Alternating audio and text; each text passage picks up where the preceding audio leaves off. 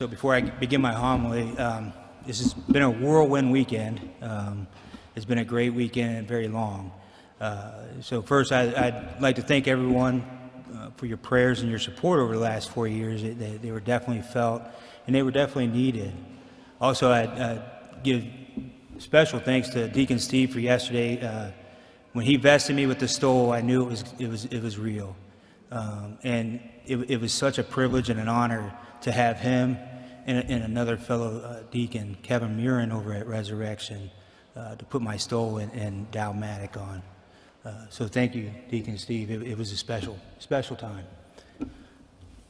So this past summer, the staff from St. Francis went on an overnight retreat at Damascus. This was to help everyone to start focusing on the new school year, as well as getting together as a staff to pray and worship our Lord. There were small group talks, activities to get to know each other better, and there was minute to win it games to help break the ice. And I have to brag a little bit because I won the cotton ball game with a lot of style and grace. But during one of the games, I was talking with our main speaker, Dan Demete, asking him what he was going to talk about. Well, he told me it was based on the parable of the 10 virgins. The look on my face probably gave away how I felt. I was curious how he was going to approach the talk, since this parable is not one of the easiest. Well, his talk did a wonderful job of relating his message back to the parable. It gave me a lot to think about, and I took lots of notes. So after he finished, we came together as a group for an hour of adoration and reconciliation, and Father Dave did benediction. And then we all gathered around the fire pit to hang out and just enjoy each other's company for the evening. But during the evening, we shared our thoughts on that day's events. On my turn, I reflected on what I got out of Dan's talk. And as I was finishing, I told the group, in jest, mind you, that someday you may even hear a homily on that parable. So a few weeks later, I was talking with Father Dave to decide the arrangements for this weekend's ordination and masses, and he told me that I'd have all the homily and be preaching at all 3 masses. So in preparation, I looked up the readings for this 32nd Sunday of Ordinary Time, and lo and behold, the gospel reading was the parable of the 10 virgins. And I literally looked up at God and said, really? On my first masses. So here we are. So before I get into the readings, let me share a brief history of myself and how I arrived here today. So I was born in Alliance, Ohio, and lived in a small farm community. Growing up, going to church was never a priority, but I did always go once a year for VBS. So my parents, they're loving, caring people, and they had their struggles, especially raising 5 children. So unfortunately, my parents divorced when I was around 10 or 11 years old. But over the next year, both Mom and Dad remarried. This brought on new challenges, especially since both of their spouses had children. This brought the total number of children to 11. So over the years, we all grew to love each other, and to this day, we still do. There's no way anyone who knew me back then would guess that one day I would be called to be a deacon in the Catholic Church. But God does not call the equipped. I am living proof He can work miracles with just about anything. So as a teenager, I was a little wild. My friends and I would go out on the weekends, and we would indulge in a few favorite beverages. My teen years would see me get busted for driving without a license and drinking in a park. Fortunately, I did graduate high school. After graduating, I decided to join the Air Force. This would turn out to be one of the best decisions I ever made. So after basic training in San Antonio and tech school in Denver, I was stationed at Eglin Air Force Base in Destin, Florida. This is where I met my wife, Maggie. We met in a nightclub of all places. So I asked my friend to ask her to dance with me, and she said yes, and we became good friends. Our friendship grew deeper, and then we eventually started dating. And we'd eventually get married also. Maggie was raised Catholic, but had strayed from the church, so we had a mail-order minister, which was the local sheriff, marry us in the middle of the courtyard where we rented a townhouse. So we were eventually stationed in Guam, and then went back to Florida when Maggie's mother, Mary, was diagnosed with liver cancer. Mary was a devout Catholic and enjoyed taking our son, Anthony, to Mass. She always tried to get us to attend Mass, but we would only go out of obligation on Christmas Eve.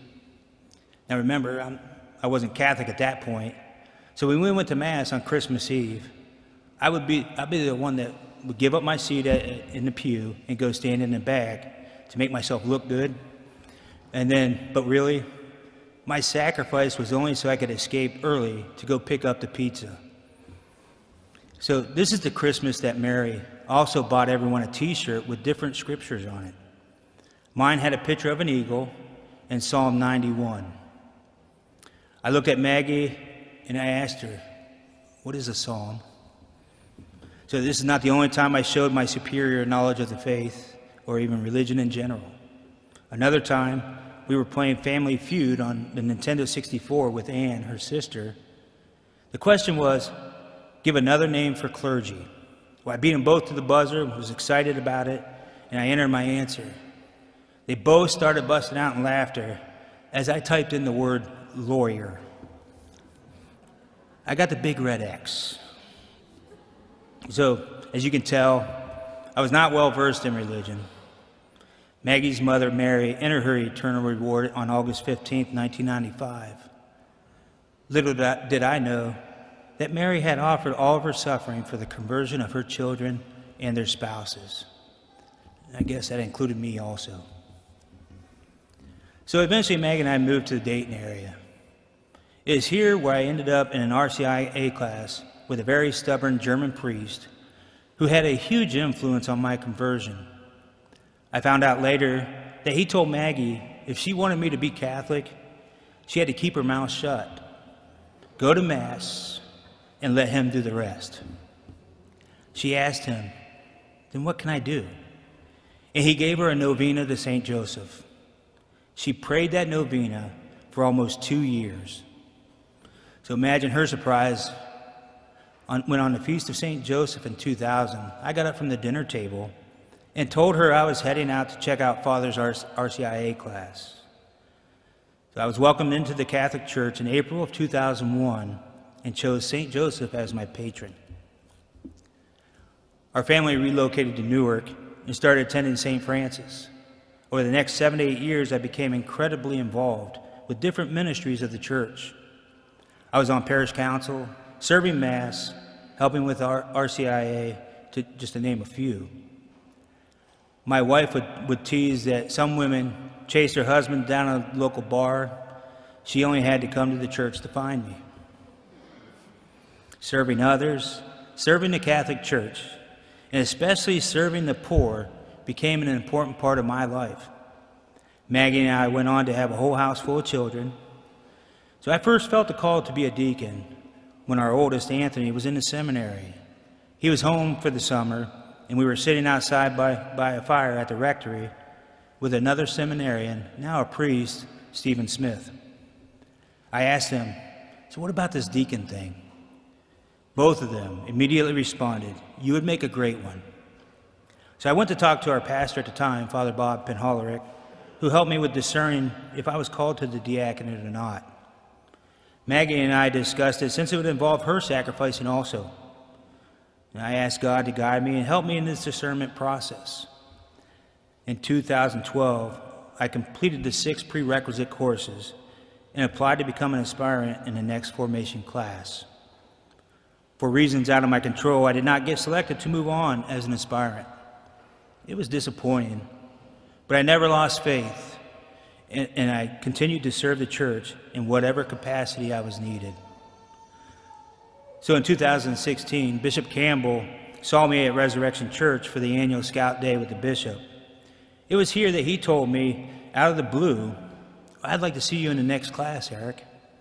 So I submitted my application for the next class of deacon candidates and was selected to enter in the aspirancy period. This is the time for discernment and also the psychological testing for each aspirant and his wife.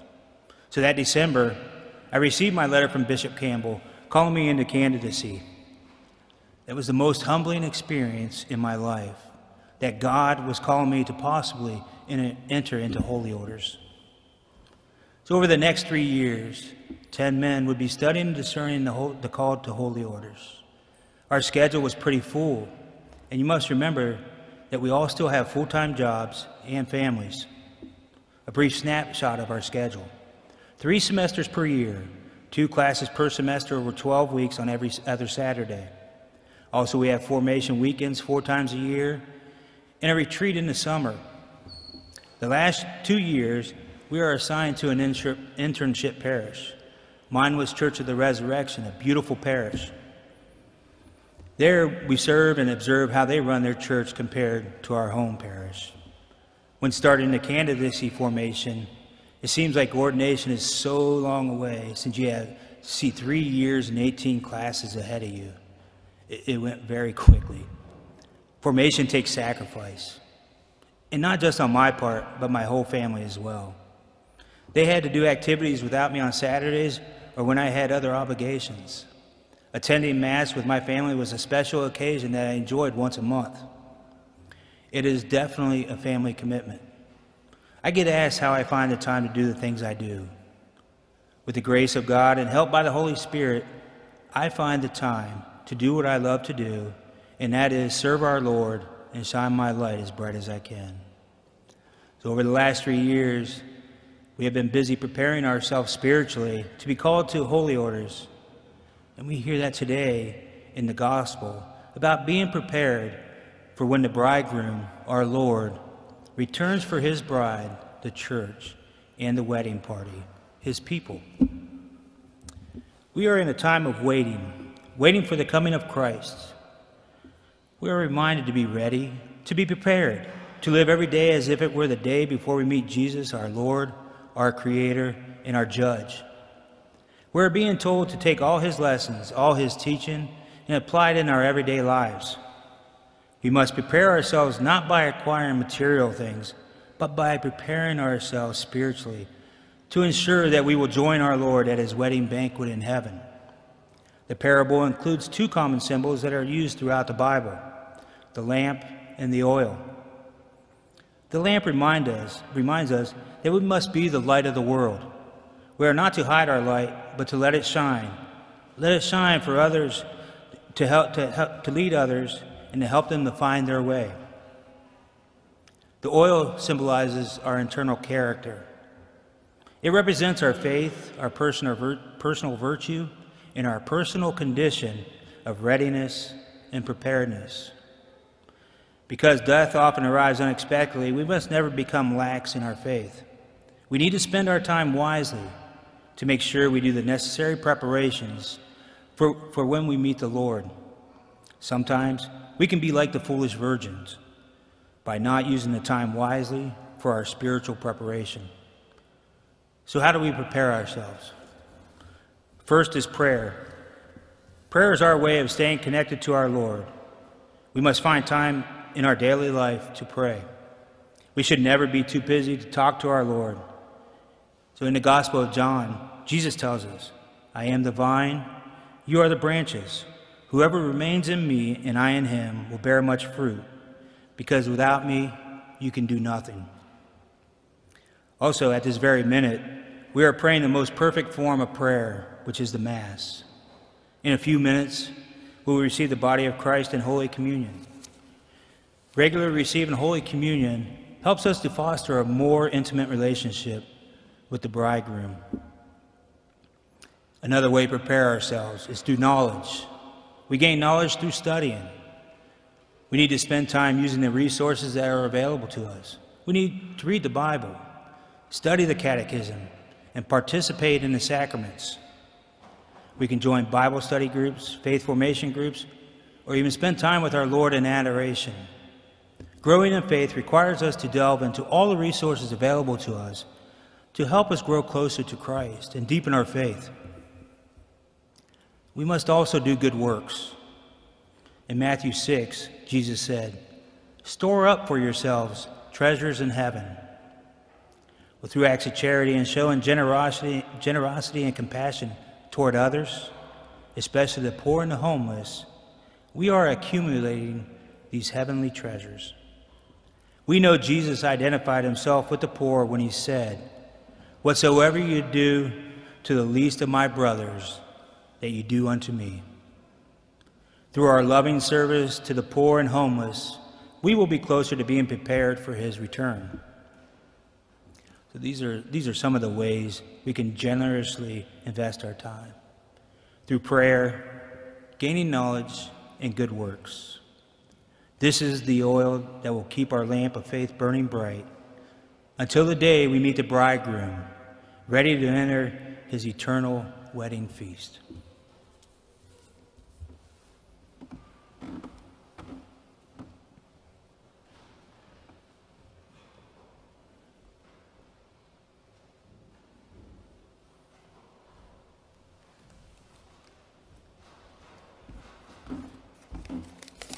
So what does a deacon do?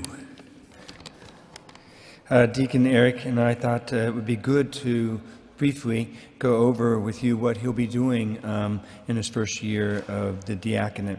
One of the parts is that he'll be working closely with me as he's learned a lot of the theology. He's had practicums and some experiences, but a lot of this will be being a deacon will be new to him, so we'll be meeting pretty regularly just for his ongoing formation and preparation and just kind of easing him into things.